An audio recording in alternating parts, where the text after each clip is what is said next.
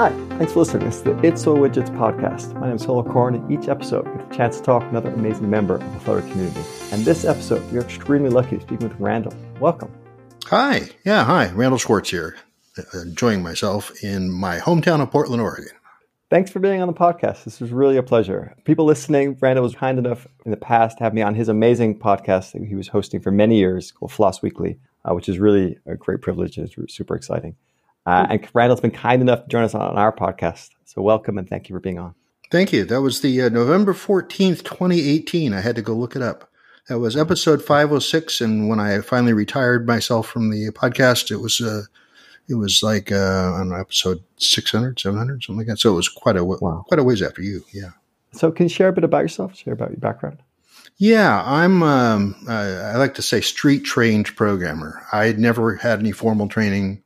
In fact, by the time I was in high school, I was teaching the basic class for the high school group. The teacher for that class had formerly been in a previous life a programmer, so he knew a lot about it. But he liked what I had to say when I was teaching for loops and if statements and things like that. So it was quite fun, and it gave me sort of It sort of gave me the sort of stage requirement that I had to eventually incorporate into my professional career, where I was talking about something, explaining complex things in particular, very simply.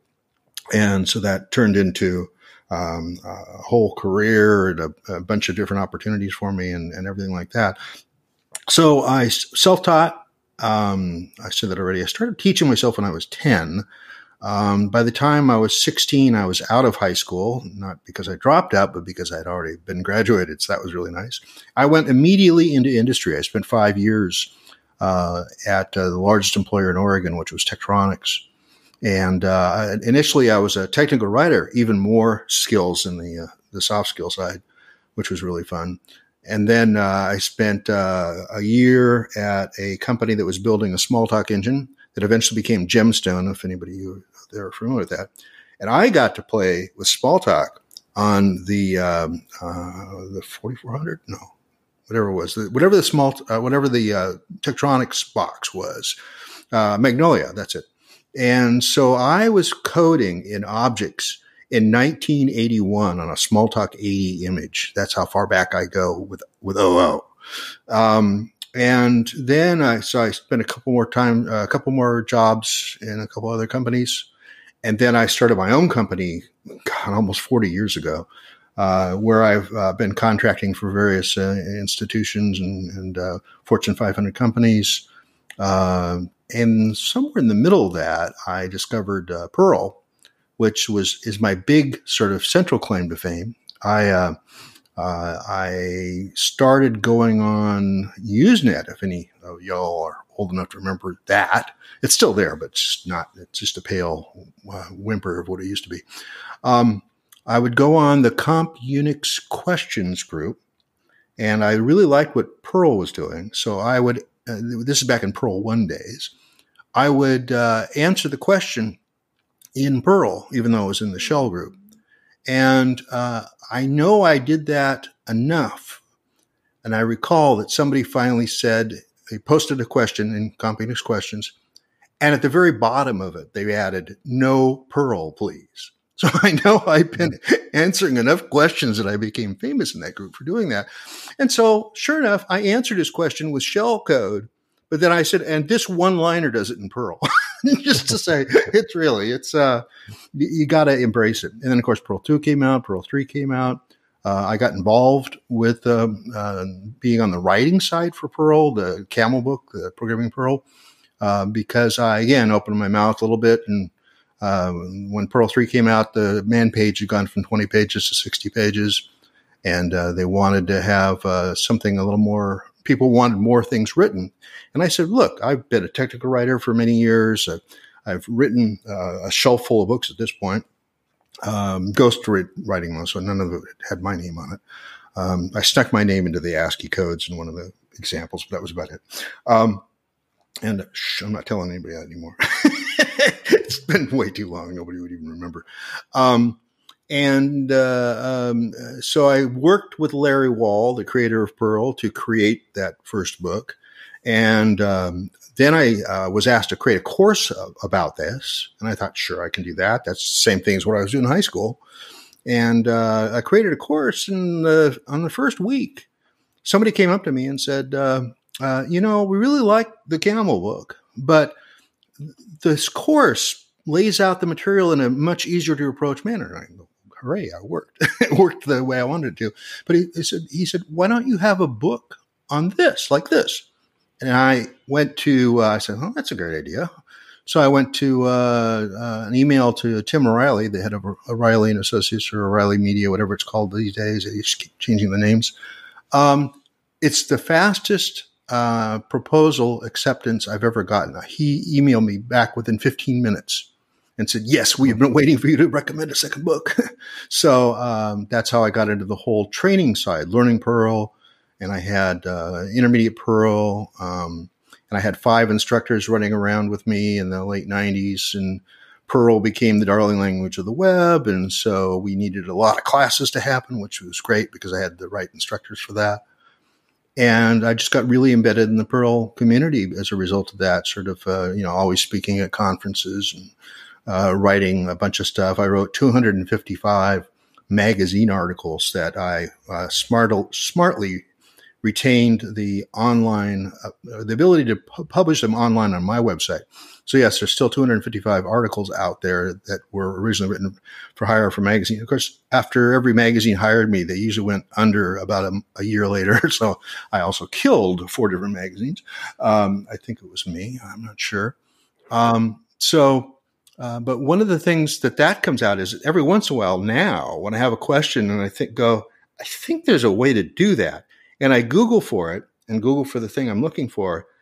About 10% of the time, the first hit is one of my own magazine columns. So it's like, I guess I wrote the relevant things because I'm finding it myself. And I couldn't remember it anyway. So I spent a lot of time with Perl. And then I discovered Dart and then Flutter. But we can keep talking about that. Well, yeah, I think that's the answer of who am I? I think that bounds it pretty well, huh? That's a great answer. Thank you. I love computer nostalgia. I think I'm at that age where I'm old enough that this old languages, small talk, are just there's something really exotic and enticing, and just there's this legacy to them. Right. I came about just when Perl was transitioning to PHP. So PHP is my first real language. Oh no, Perl was never PHP. That word transition doesn't apply there. I would say that's true. They're different, but I felt that community-wise, it felt like, for example, I wanted to build a website. And at the time, the choice was ASP. That's what everyone was using, but we couldn't afford ASP. So because we couldn't afford ASP, we were going to use Perl, but PHP was kind of this alternative option that seemed a bit slightly friendlier syntactically. Yeah, Perl had the disadvantage. That it didn't do shared hosting very well. The mod Perl thing, which is in use by a lot of the high-end websites. I mean, Ticketmaster was mod Perl at one point, that sort of thing. Oh, wow. The mod Perl really wants to own the entire Apache process and doesn't have a way of segregating pieces of it. And PHP was a drop-in shared hosting situation, which is why PHP became very popular. PHP was originally written in Perl, but that's a number of years before that. So, yeah. Oh, interesting. I didn't know that. And then, so how did you find out about Dart? I mean, this is probably early on in Flutter. Or was this before Flutter? Were you using Dart? Obviously. I guess that's not obvious, is it? No. So I think the history is, and I was just looking at some of my early writings, something like, or early presentations. So what happened is I've had this little podcast that you mentioned earlier, Floss Weekly, and that was running on for 13 years. And so I was always looking for clever things and smart people to put on the podcast. You probably know the same struggle. It's not always that easy. It's, finding somebody that is both cool and has the right amount of time, because those usually contradict. So one of the people I had on, I think, which was the first Dart guy, I think I put Seth Ladon. I could go back and Google for all the right answers to this, and I'm probably making mistakes, so just ignore that. But Seth Ladon, or somebody from Google, wanted to represent what Dart was about. And I thought, I read through the descriptions of Dart, because this is still pretty early on. This is still definitely pre 2.0. I'm trying to think of I might have even been pre 1.0. But, they wanted to talk about it. And the big game at that point with Dart was to replace Google Web Toolkit. And because that was written in Java, and as most of you might know, Google and the people who own Java now aren't getting along very well. And so they were basically trying to phase out Java from what they were doing. Plus, Java's an older language and was quite bulky. So they thought about having a language that had about the right semantic complexity as the level of Java, maybe a little under, but not much, but could be completely transpiled to JavaScript, which Java, unfortunately, has a much larger semantic space than JavaScript does. So there's a lot of things you have to be careful about when you're doing GWT. But anyway, so they created this Dart language, and had Seth on talking about it. And I was pretty excited by it. And I thought, well, this is going to be something interesting. So I actually wrote up Introduction to Dart and taught it in Porto Alegre, Brazil, as one of my earliest conferences where I couldn't speak the language. It was all Portuguese, and I know some Spanish, but that wasn't quite enough. Luckily, most of them knew Spanish too, so that was kind of cool. And I had English translators kind of hang out with me. Anyway, so I presented this thing. I thought Dart's pretty cool. I'll keep going on with this and keep playing with it. And I thought, for example, that let's see, it wasn't Angular Dart then. It was the something with a P. What was the name of the thing? But I thought, hey, this is a new way to do, websites, push the code down through JavaScript down to the browser. And I thought, that's just really, really cool. And I've always been looking for other ways to do this after Perl. I mean, Perl was still being used heavily at this point, but it was still interesting to have something else to go out there. I did, I think, a second show on Dart, maybe when Dart finally hit 1.0 or whatever the next threshold was. Still not much going on.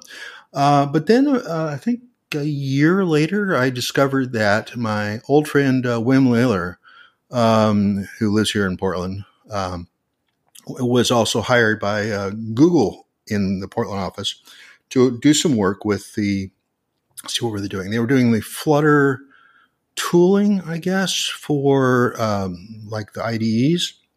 That's where they were doing. They're doing up here in Portland. And I wanted to come visit him to see what the Google facility looked like from the inside.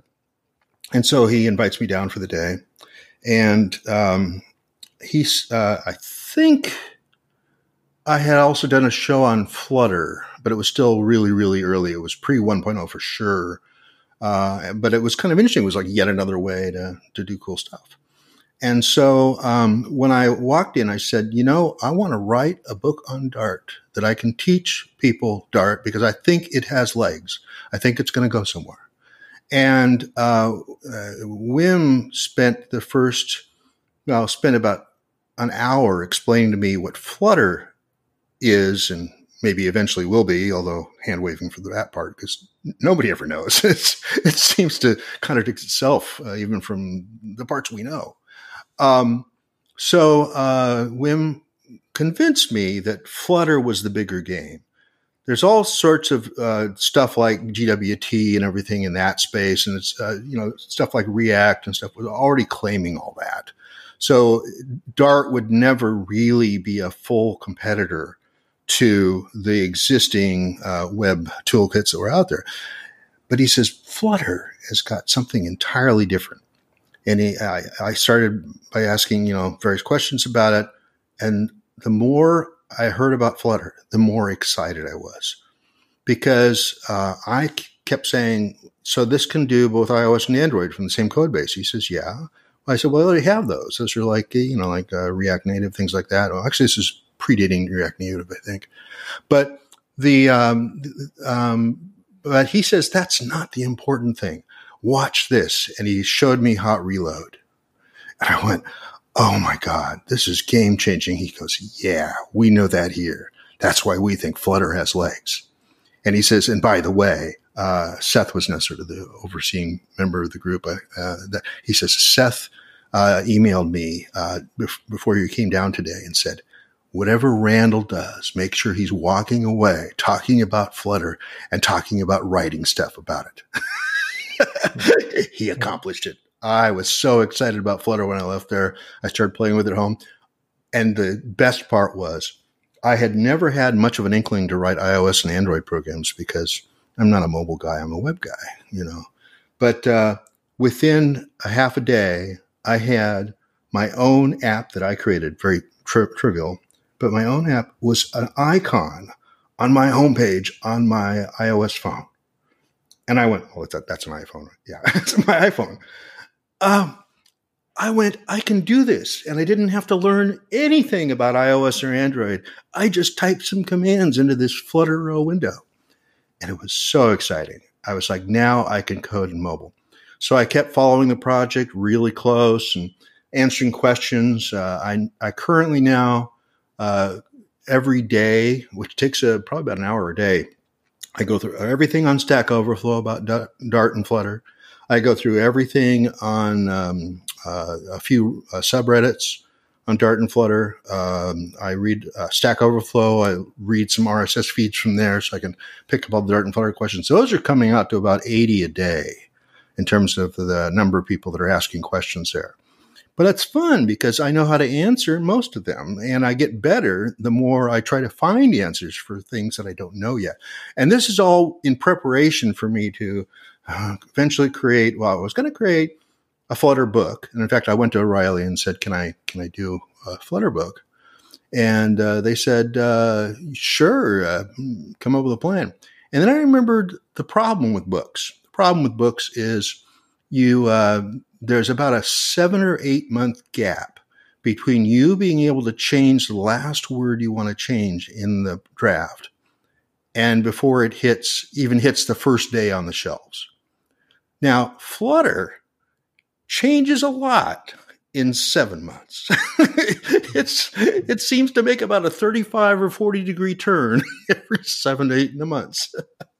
And so I said, I can't print a book. So then I started thinking, I'll do some online videos. And I did a few of them. I wrote a Flutter tutorial, What is Flutter? And I gave it the first time at Southern California Linux Expo with Wim standing next to me. So we knew if I had a question, I could get it answered because he's right there. And he's also the one that ensured that on the cool things about Flutter page, which is towards the end, summarizing everything we've just seen, that cross-platform was in fact the last bullet item because he said that is not the story of Flutter. Flutter's main point is not fast cross-platform because if I say still, and I repeat this as often as I can, even if all you're ever going to do is an iOS application, use Flutter. It'll be so much more fun than Xcode. It'll be so much more fun than everything you want to do. And it's so much more beautiful and 60 frames a second and all that. So even if you're only going to do Android or only going to do iOS, use Flutter because your experience will be so much enhanced. And we're seeing this a lot by other people's report, switching from other mechanisms over to Flutter. I'm seeing it in the news groups and stuff like that. So that I'm glad he told me to put that as the last point, and because it's true. And I get tired of people saying, "Well, should I use Flutter or React Native?" That's not even a comparison. That's like saying, "Should I take a bicycle to work?" Well, that's kind of healthy, or should I take a jet car? And it's not a comparison. The important point of Flutter is not cross-platform. The important point is what you can do with the tooling, which is remarkably cool. Especially when there's the same back-end thing that was done by Danny Tuppeny, I think was the guy that did the IDE supplement, Dart code and a bunch of other things. I might have gotten the wrong guy. I think that's it. I think so. VS Code? Yeah, VS Code, right. Is that Danny? Yes, I believe so. Okay, right. Yes. Sorry if we actually got the wrong guy's name. Anyway, wrong person's name. Sorry. Going to be complete for that. Um, so, um, so I had a choice of using Visual Studio Code or IntelliJ, or like three things that run Java, or something that actually runs in real good time. So yes, I use Visual Studio Code. I've been really enjoying it. I haven't ever been working with a strong typed language, so the IntelliSense is really remarkable. I so miss that now when I go back to Perl, which happens from time to time as I work with some of my existing clients. And but it's so much more fun to do this kind of coding and just talk with a strongly typed language that has generics. That's all new to me, so I'm having to learn that side of it. But remember, my object experience goes back to 1981, so I have a lot to draw on. I just have to sort of learn how the generics actually figure in writing my code. Boy, that was the long answer to the second question. That's great. Really informative. Really interesting.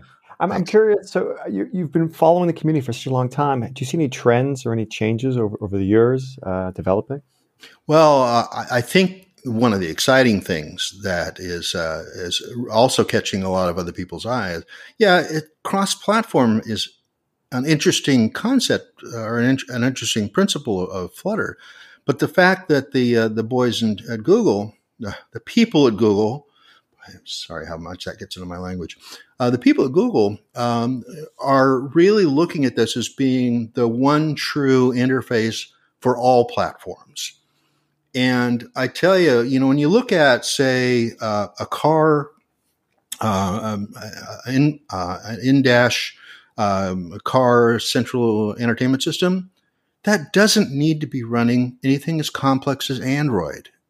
It's too much. You don't need a whole operating system in there. You don't need Linux in there for sure. So if you could instead build that car display with a variant of Flutter, it'd be easier to program, much more beautiful, much more conformant, much more performant, I should say. And I think, when I can see a refrigerator that has a touchpad display, that could be running Flutter. I mean, it can be everywhere. And now they're also, beefing up desktop, beefing up web, and whatever Fuchsia is, I don't know. But that may be something related to these Internet of Things and walls. I'm only saying stuff that's in public. And I'll add the disclaimer in a moment. But when I see that sort of stuff, I go, yeah, this is the one true interface. This is going to be the easiest interface to port anything I want, any brand-ish stuff I want. So I can have, like the Hamilton people did for iOS and Android, having their app be the same things. I don't know if their website has any of that. That's not quite prepared well enough yet. And I just want to say as a disclaimer, I am a Dart and Flutter Google Developer Expert, GDE. And as a result of that, I'm told things that I know I can't say. All I can say is I'm even more excited based on what I hear. There is an event on March 3rd, which we're all excited for. Yes. Yeah. So, that's okay. Next. Nice. Are there any things in Flutter you would like to see changed? Let's see. I would expect it to keep evolving, particularly in getting desktop and web working better, that sort of thing. I don't know that it needs to get much further in mobile. What would be nice is to have more people contribute channel solutions for some of the odder pieces of hardware that Flutter can't talk to yet, because nobody's written the two sets of code that they have to write, which is the version for iOS and that hardware, and the version for Android and that hardware.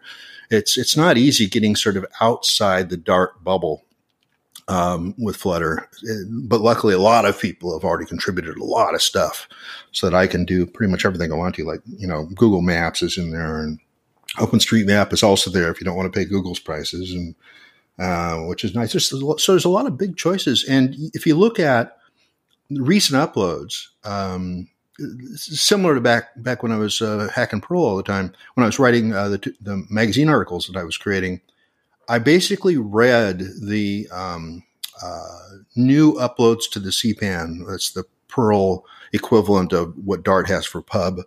I would read the uploads of the day and look through the list, usually about 10 or 15 items back even during the heyday of 2001, 2002, when Perl probably had its claim to fame. Now there's something like 30 items being uploaded every day for Perl. Perl is far from dead. I really wish people would stop saying that. Perl has a much smaller piece of a much bigger pie. And by that sort of numbers, it sort of looks dead, but there's such a shortage of good Perl programmers out there that I'm having fun, picking and choosing the kind of stuff I want to work on still. Although I can always use another contract. The pub is the same way. You can ask for recent uploads to the pub, and you see that these are, might have been one or two back a couple years ago. Now there's like probably 20 or 30 in the period of the last 24 hours. That's huge. That means there's a huge community. People are playing well.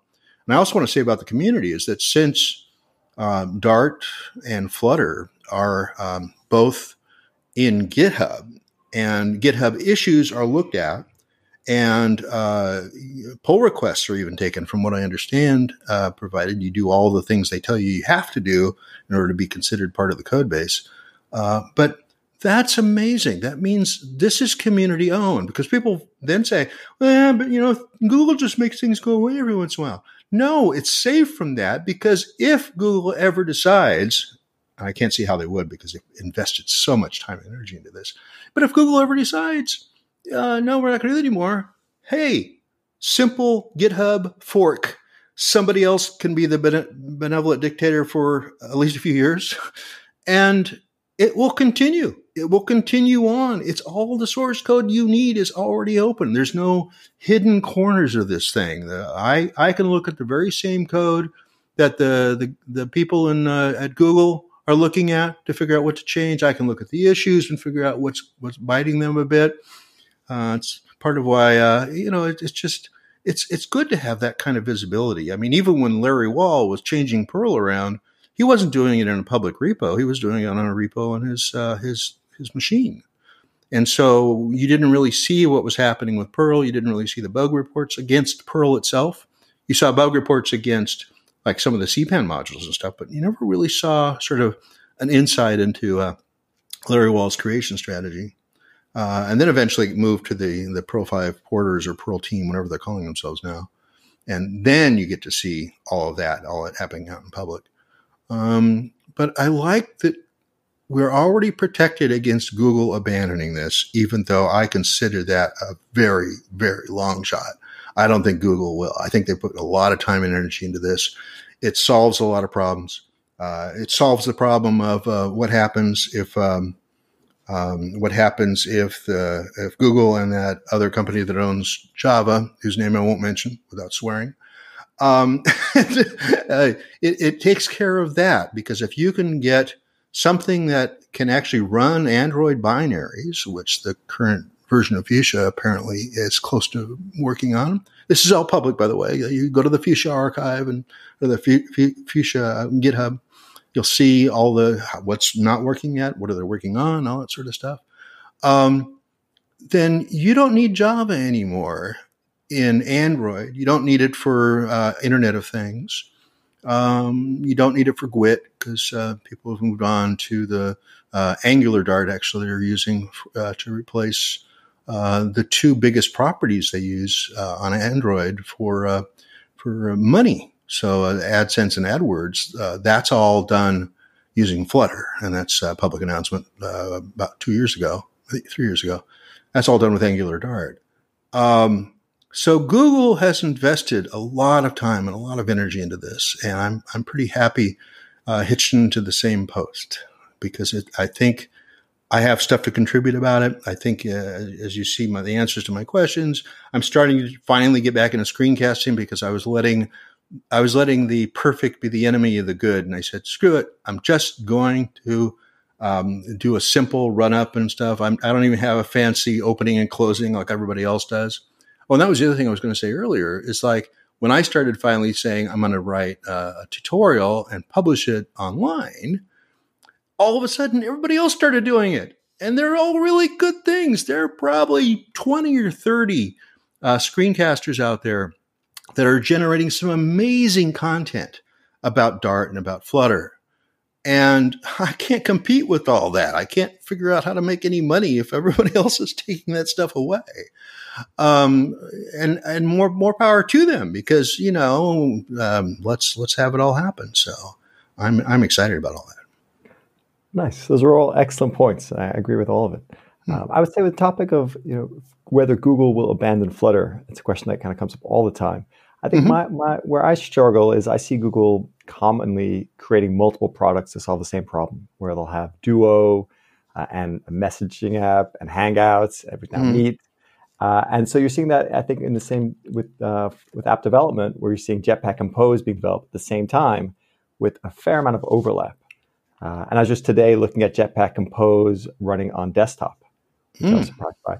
So I agree. I think long term, there's no question that Google are fully committed to Flutter. But what concerns me is seeing them kind of divide, or I don't know if they're hedging their bets, but they're certainly dividing their efforts between multiple options.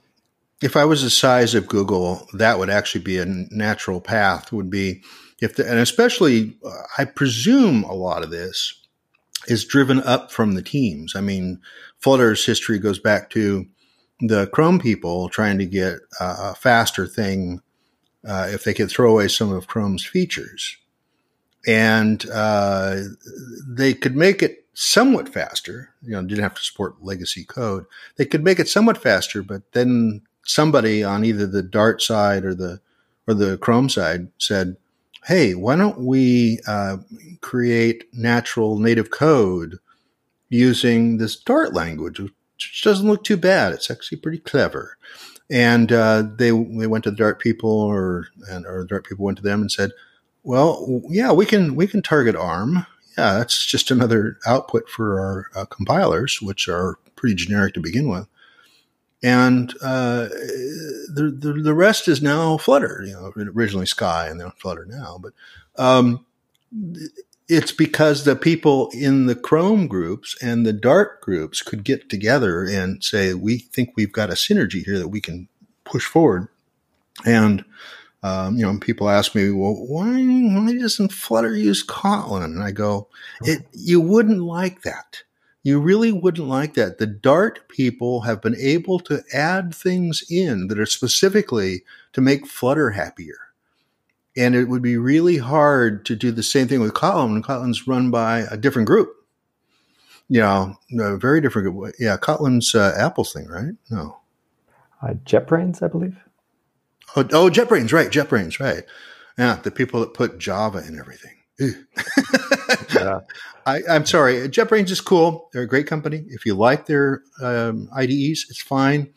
I just can't wait around for those things to do what I want them to do. And all the non-standard icons. I was like, oh, what is this icon? I spend all my day mouse overing. Mouse overing, is that a verb? We'll make it one. Mousing over. There, I think that would be the actual phrase. Just to figure out what they are. Whereas with the VSC, it's like, this is pretty obvious. A lot of it's text. Occasional, there's an icon with it. I don't know what it is, and I have to wait and figure it out. But and it, of course, it runs a lot faster, and it's fully open source. That's the other thing. Microsoft produced a wonderful product that is completely open source. What's amazing to me is it runs Electron, I believe. It doesn't Electron, but it always impresses me how the kind of performance they're getting out of it. You would assume an Electron app should be much slower, but it runs pretty well. Can you imagine what will happen if someday they rewrite VSC in Flutter? That'd be great. Yes. Nice. I recently made the switch. I've been using Android Studio for about 2.5 years since I started with Flutter. And I kept getting bugged to increase my memory limits time and again. I just kept ignoring it or increasing it, and I just wouldn't give it up. I was just used to it. It kind of becomes, the habit, especially the hotkeys. You just get used to it. But I finally, about a few weeks ago, switched to VS Code. I'm really happy with it. It's just so much faster. You can't compare it, especially with a larger project. I think as the project, when we first started the project, it was small enough that Android Studio could handle it. As the app got bigger and bigger, now it's at the point where it just can't. And I just have to use VS Code to work on it now. Right. And I've got, of course, in order to switch to it, even on day one, I found the Emacs key bindings extension so that I am typing using my same muscle memory in VSC as what I used to do for decades in Emacs. So this is really nice. Oh, very cool. So before the podcast, I was doing research and I came across your wiki page, which is pretty cool. You have your own wiki page. That's pretty impressive in itself. And by that, you mean Wikipedia. It's not just a general. Correct. Yes, our official Wikipedia page. And on it, it talked about an issue with Intel. It seemed fascinating. So if you're comfortable with it, I'd love to hear the story from you for talking about it. Well, yes, the sort of brief version, the elevator pitch, would be something like that I was a sysadmin at the time. I overstepped what my boss's boss thought was my boundaries. And they decided to make a criminal case out of it to, prosecute me to the greatest degree that they could, because they're the largest employer in Oregon, and also because they actually had two officers. This is hearsay, so I don't know if that's accurate. So I'll just I'll couch it in that there were actually two officers on campus at all times. So this is public funded, paid for officers are on Intel campuses. But that's only a small element of the story. So basically what I was doing is I was a beta tester for Crack, I think version 3, and got kudos for some of the feedback I gave for it. I'm even listed in the docs for it. Crack, for those of you who don't know, is a way of taking the Unix password file and taking those so-called one-way encryption hashes and generating enough of the plausible data that it could find passwords that were done badly. I used to run Crack when I was in this one group at Intel, and I was actually chartered with finding security holes, things like that. That was my full job there. Not full job, but it was part of my sysadmin duties. And I would immediately march over to the desk of whoever was guessed by Crack on a particular overnight run. And I would read them the riot act about, no, you can't use that kind of a password. No, more random, more hard to predict. And so one of them found the same guy the next day, clearly a different password, but I walked over to his desk and I said, no, even pets' names are not allowed. Come on. It was like silly. Okay. So I had that experience working in that group. I transferred to a different group, different contract, where all I was a sysadmin for a small cluster of machines, a very important key thing that I had to do, but it was just, I didn't have a lot of stuff. And then Crack 4 or 5, whatever the next one was, came out. And I thought, well, I can run it against my own password file. But there's only, maybe 5 users, and I'm sit across from 3 of them. There's not like a big selection there. But I still had guest access because I was maintaining Perl on one of the machines back in the old group. So I grabbed their password file again. Now, remember, this was after I had already eliminated, when I was still working there 9 months earlier, I think about 9 months, I had already eliminated all the bad passwords. So somewhere, though, in the time ensuing, 9 months, I think it was it 56? 56 out of 400 passwords were guessable. And I was outraged. And I thought, these guys, the new sysadmins aren't doing their job. They're not running this apparently, or they're not even like announcing that people should not be doing this, things like that. But before I could figure out a way to approach my former coworkers to deliver this, because I knew the first thing they would ask is, why are you doing this? Well, I'm doing it mostly to test Crack. But my new coworker said, saw all this running, and it wasn't like I was trying to make any hiddenness about it. It was like, okay, I've got the Intel badge on. I'm one of the guys. I'm not trying to break in anything. I'm just basically testing that out, and I found out it's something that's very noisy. But it turns out that one of the guessable passwords was the vice president of Intel for the area, Oregon territory there. And the other one was the chief technology officer or something. I forget the titles now. It's been a long time. I had no idea. They were just usernames to me. I didn't care who those people were. I just knew the number's too big of how many people can get cracked. And so, but because it was those two key names, never mind that they picked bad passwords. The vice president's password, which we have revealed later in court, was president with the S changed to a $sign. Oh. I'll never guess that. That was the most chuckable moment, the most chuckleable moment. That was closer. But anyway, the long and short of the story is that I got brought up on 3 charges, all with really bad laws. I could go on and on about how ORS 164.377 is a really overbroad and vague law. In fact, we argued that in court, but we couldn't really make the case for it well enough.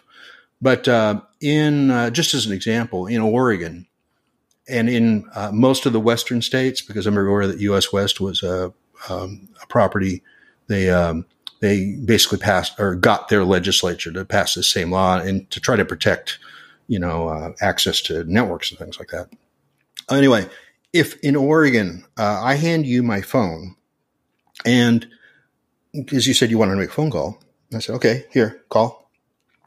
And I get the phone back, and the background color on the screen is changed because you changed it, right? That is a Class C felony, $100,000 and 5 years in jail. Wow. It doesn't even matter the level of damage that it was like zero cost to repair it, anything, none of that. Just the fact that you made an unauthorized change to essentially a computing device. That's how overbroad and vague this is, because I can't tell if I'm inside or outside the law, and I'm a person of reasonable intelligence. I can't say, is hitting a web page in Oregon legal? Do you have written authorization to be able to change that system by adding a log entry to the website? You could even argue that that falls under this law. That's how broad it is. That's how vague it is. And it's roughly the same law, again, almost everything west of the Mississippi because of U.S. West having passed that around, and a lot of places in the east. And also there's a federal level thing, but at least the federal level law, which is, thank God I was only charged with state laws. The federal level law has a threshold of at least $30,000 worth of damage before it even starts being a crime, which makes a hell of a lot of sense. It needs to be down. Of course, there's many varying ways you can measure damage. They claim that they spent $60,000 repairing all the machines that I touched. What? I only touched my machine at my desk and the machine back over in the other group. That was it. But they reloaded everything. But that was their choice, not mine. And it wasn't even insisted upon by that. But they ended up getting $67,000 in restitution from me. So it's a terrible experience. $200,000 in legal fees and fines and stuff like that. But you've been, sorry. Yeah.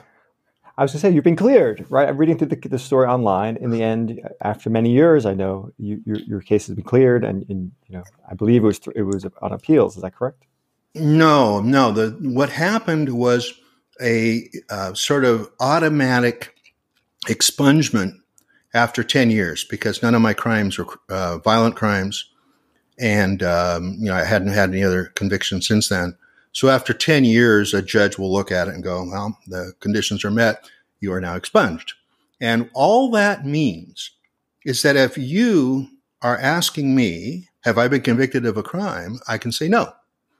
But if you go to my Wikipedia page, it says, yes, he has. And it also says, yes, and he's been expunged. But technically, I still carry stigma from that.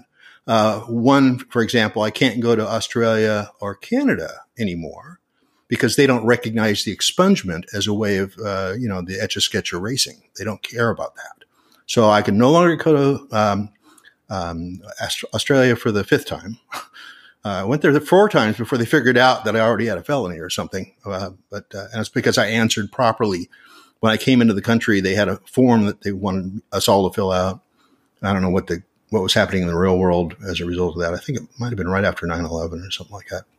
But I answered it truthfully, and I got delayed a half hour going into the country. And I got delayed about an hour coming out of the country. Thank God I came to the airport early, which I always do. And but then routinely since then, I have not gotten ever what do they call it? Electronic Transit Authority, ETA, which would allow me to go there without having a special visa for everybody in the U.S. They can do that, except me. And Canada's the same way. In fact, Canada can actually try you by proxy. In other words, they can just look at the facts of the case, and regardless of what your outcome was in the case, so even if I got found innocent or found not guilty, they could still even look at the case and go, no, we don't want that kind of behavior for the people that even visit Canada. So still as a result, Canada has a long memory, and I've been to 150 countries since then. Ha! Just these 2 I can't go back to. But yeah, so I am expunged. Legally, it's gone away. So if I were to be convicted at this point of anything, knock on Formica, I guess, that would still count as my first offense. So that's just the way the game works. It's so challenging. I've my history. I started a small startup which was bought by a public company, so I got to see kind of corporate bureaucrocy grow little by little. And this to me just feels like when good intentions comes up against corporate bureaucracy, right? Essentially, there's no room for understanding and reason, and it becomes simply this machine almost kind of running on its own. Mm-hmm. Well, and you also have to remember what era this was. This was the trials. The trial, thank God, only one. Well, no, actually, we had like 3 or 4 pretrial hearings. So I remember going to those. And one of those is where the judge confirmed that changing the background color on your screen, if you didn't have your boss's permission, was a felony. We had a judge say that. So now that's part of case law. That's part of case law in Oregon. Yeah. And one day, when I was busy chit-chatting with my legal team, I never wanted to figure out the end dollars per hour when my entire legal team was in the room. It was just insane because I've had to pay for all this out of my pocket. One of our discussions was, what if somebody else, based on what might be your conviction when we're done with this, gets to use that as a precedent for also being convicted of a totally petty action as a real law. And sure enough, a couple years after I was convicted, I was told that there was a cashier working at a clothing store or something like that, some sort of retail store, that being monitored by a closed-circuit video camera. Does closed circuit even make any sense anymore? Anyway, by video. And they had cleaned the cash register out of all the cash and pocketed it. Now, yeah, that's a crime, but I think it's a misdemeanor because it was under like $1,000. But he or she, I can't remember, had also reset some of the calculator register values that told how much money should be in the cash register. He was not arrested on the money. He ended up being convicted of a Class C felony for changing the computer without authorization because of the change of the register. Wow. Insane. And more precedents happening all the time. So, Randall, you have so much experience in the industry. I know a lot of people listening are probably younger, starting off with careers. Do you have advice you give people in Flutter or to generalist programmers? Well, I'm just having this discussion in one of the Facebook groups. Oh, Facebook's the other place I read about 8 or 9 different channels. And I have these stock messages that say, please do not paste screenshots. Even worse, don't paste screenshots shot with your phone cam. Here's a nice screen that does have text on it, and you don't just press capture screen and paste and put that into it. No, they take pictures at skewy angles with their phone, and then they paste it and say, what's wrong with my program? And I always say, your font is too small.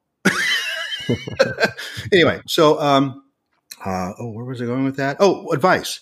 So somebody came on a couple days ago, I forget which Facebook group, but something with Flutter in the title, and said, should I learn Dart or Flutter first? Because I'm not a programmer at all yet. And not to discourage him too much, but I said, if you're not a programmer at all yet, think of who you're competing with if you're going to go into the market. You're going to be competing with people who have been doing programming for 10, maybe 20 years, and probably Dart for 6 or 7 years and Flutter for 3. There's no way you're going to be that useful to people. You're going to be outpaced. And the easier way I said it many, many years ago was I said, if you're not already teaching yourself programming before high school, you'll always be way behind, because programming is not a science, it's an art. And it needs to be an art that comes from your heart, from your desires, your emotions. And if you weren't doing it early, don't get into programming just to try to make money. There are plenty of other things that I'm sure your passions would lead to if you just let that open up and figure out. Don't be a programmer to get rich. That's not. Now, you can hire people if you can build up a good business plan, like me or other people who were programming when we were 10 to accomplish what you want to accomplish. But you're never going to be there. I don't mean that, okay. You're likely to be behind the curve all the time. I think that's more how I say it. But yeah, so my advice first is, if you weren't coding by the time you were 10 or 15, enjoy Flutter, enjoy Dart, enjoy all these technologies for your own use. But you need to be cautious of the idea that maybe you can have this be a full-time profession for yourself, because there's not that much of a shortage of programmers. Not that bad. The other thing, though, I would also say is be diverse. I've done technical writing, software engineering, sysadmin work, QA, security consulting, writing books, writing magazine articles, teaching for small audiences, for conferences, for on-site and open enrollment trainings. I've done a little bit of everything, and it's been really, really fun. I've gotten to do all this. And it has made the years go by much faster. I keep looking at, I'm a 40-year veteran of the industry now. And it's like, but I'm still as sharp as a tack. Wait, what were we talking about? No, but I'm still sharp. And I appreciate that I started with enough momentum that when Flutter came along, there wasn't a lot for me to be completely surprised by, except generics. That's a new one for me. But it's all the same old principles. And I mentioned earlier that been coding in Smalltalk. Smalltalk feels like Dart in that you've got things like cascades that came directly from Smalltalk, by the way. Gilad Bracha used to work a lot on Smalltalk, and he brought that into the Dart fold. But he finally got cascades right. Cascades were actually backwards in Smalltalk, but that's a long story. So it feels a lot like that because everything's an object, class hierarchies. There's mix-ins, which Squeak Smalltalk had. So it feels like a Smalltalk that's actually practical enough that I can use it for my applications. So there's a lot of that, a lot of sort of feeling like coming home.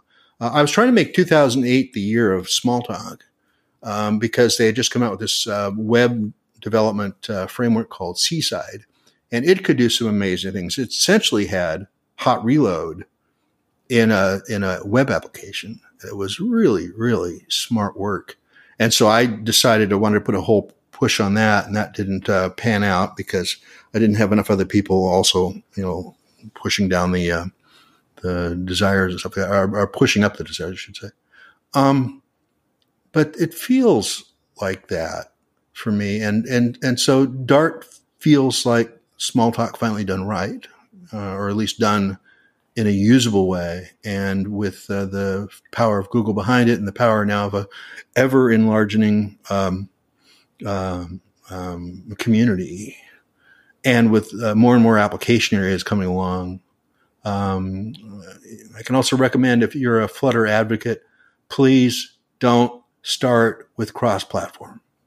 That should not be your bullet one ever.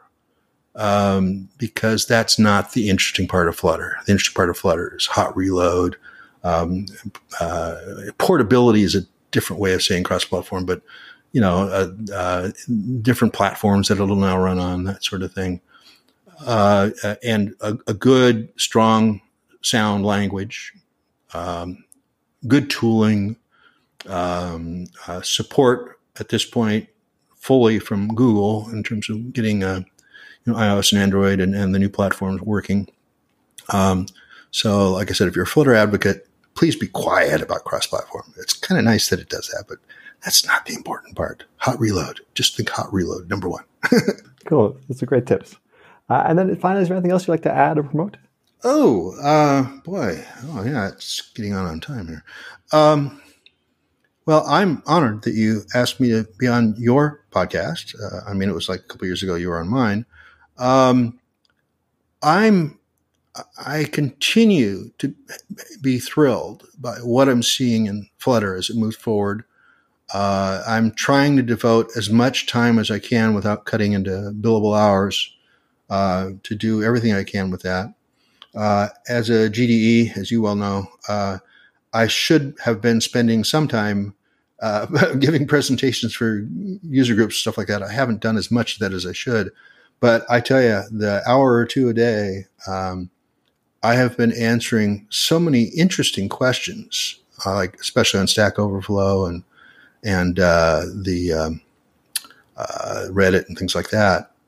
I've been answering so many questions with people saying, I would never have thought of that. Or, wow, that's the thing. Because I'm also reading, again, I'm reading as much as I can of the new things that are being uploaded. I do almost every English language screencast that I'm linked up on, because I never know when I want to hear something new that is something that maybe makes something a little easier. My current fan item that I've been sharing quite a lot is RiverPod, which is done by the same guy that did Provider, but it's when he was able to step back after having done Provider and said, what's really about this? And I tell you, the first item that I didn't like about Provider when I saw it was the fact that it was using the type system as a way of selecting where the provider is. I guess that's a really sideways way of using generics, but it seemed odd to me because you're essentially using the class specification in your hunting for it to define which possible provider you're interested in. Whereas RiverPod started over and said, why, we have this perfectly great scoping system, class scoped, file scoped, where you can drop a variable and then only those things can get to it. And it's named whatever you want to name it. And you can have two things that are both doing provider on int with no conflicts, because it's basing it based on the variable names, which is the right thing to distinguish things on, not the class that it is. And so he fixed those, and it's a much better, broader system. The only thing I'm worried about advocating it wholeheartedly is that I'm reading the issues that Remy is sorting through. Before he makes it 1.0, he has to figure out a few things about how he wants to unify some of the naming of things. And so that might make it not backward compatible, though given his previous history, he probably has a way of leaving the old stuff also working, because he's pretty good at that. And again, if you have seen a little bit about RiverPod, because I've talked about it, my first two items published to my Randall Schwartz on Dart and Flutter YouTube channel, if you just ask for Randall Schwartz on Dart and Flutter, you'll get it, is my starter kit. So how many times have we had to erase all the stuff from the counter app, or no, just the comments first, or you erase too much because you still need the scaffold and stuff like that? I said, let's start from scratch. So I came up with a derivative of the counter app where I subtracted out all the things that make it look like a counter. And I only have the parts in there that I want, but specifically for being able to pull in all of RiverPod correctly. So the state, the thing at the top level, I forget what it's called, something provider or RiverPod, something. Anyway, and a bunch of other things like safe area, a couple other things that are sort of necessary all the time. And I created some Visual Studio Code shortcuts, but I don't have those published yet. I got to go figure out how to do that. That's more smarts than I had at the moment. Anyway, so I have one screencast that walks through everything that I chose in this RiverPod starter kit. And then I did a second one where I build up the counter app, starting with my toolkit, and showing how RiverPod more precisely controls what's rebuilt and what's not rebuilt. And it's so much nicer. You can say for any given class, any different given widget, I'm only pulling up this value because I need to get at something it points at. So you get a read request against that. Or you can say, I want to be rebuilt when the value I'm pointing at changes. And so you can decide on a case-by-case basis, rebuild or not. And I demonstrate that in the second screencast. So go check that out, because I think you'll be excited about RiverPod when you see what it's actually doing. Nice. Excellent. So we'll make sure to include links to both the YouTube channel and the starter template in the episode notes. Yes. Cool. Randall, thank you so much. It's been a fascinating conversation. I really appreciate taking time to be on the podcast. Thank you again for having me on your podcast. That was really a surreal experience and a lot of fun. Awesome. Yeah. And if you want to get in touch, how can people reach you if they want to reach out to you? I've had the same email address since before there was the tubes all the way to people's houses. So that would be Merlin at MERLYN Merlin at Stonehenge, STONEHENGE.com. And the people in the UK really, really want that domain. I said, no, it's in active use. It's been in active use for 25 years now. So no, you can't have it. The domain. My domain is my domain. Exactly. And I'll give you the links for or just Google for Randall Schwartz on Dart and Flutter, and please subscribe. Great. All right, thanks for listening. Another time, that's the next time. All right, take care. All right, thanks.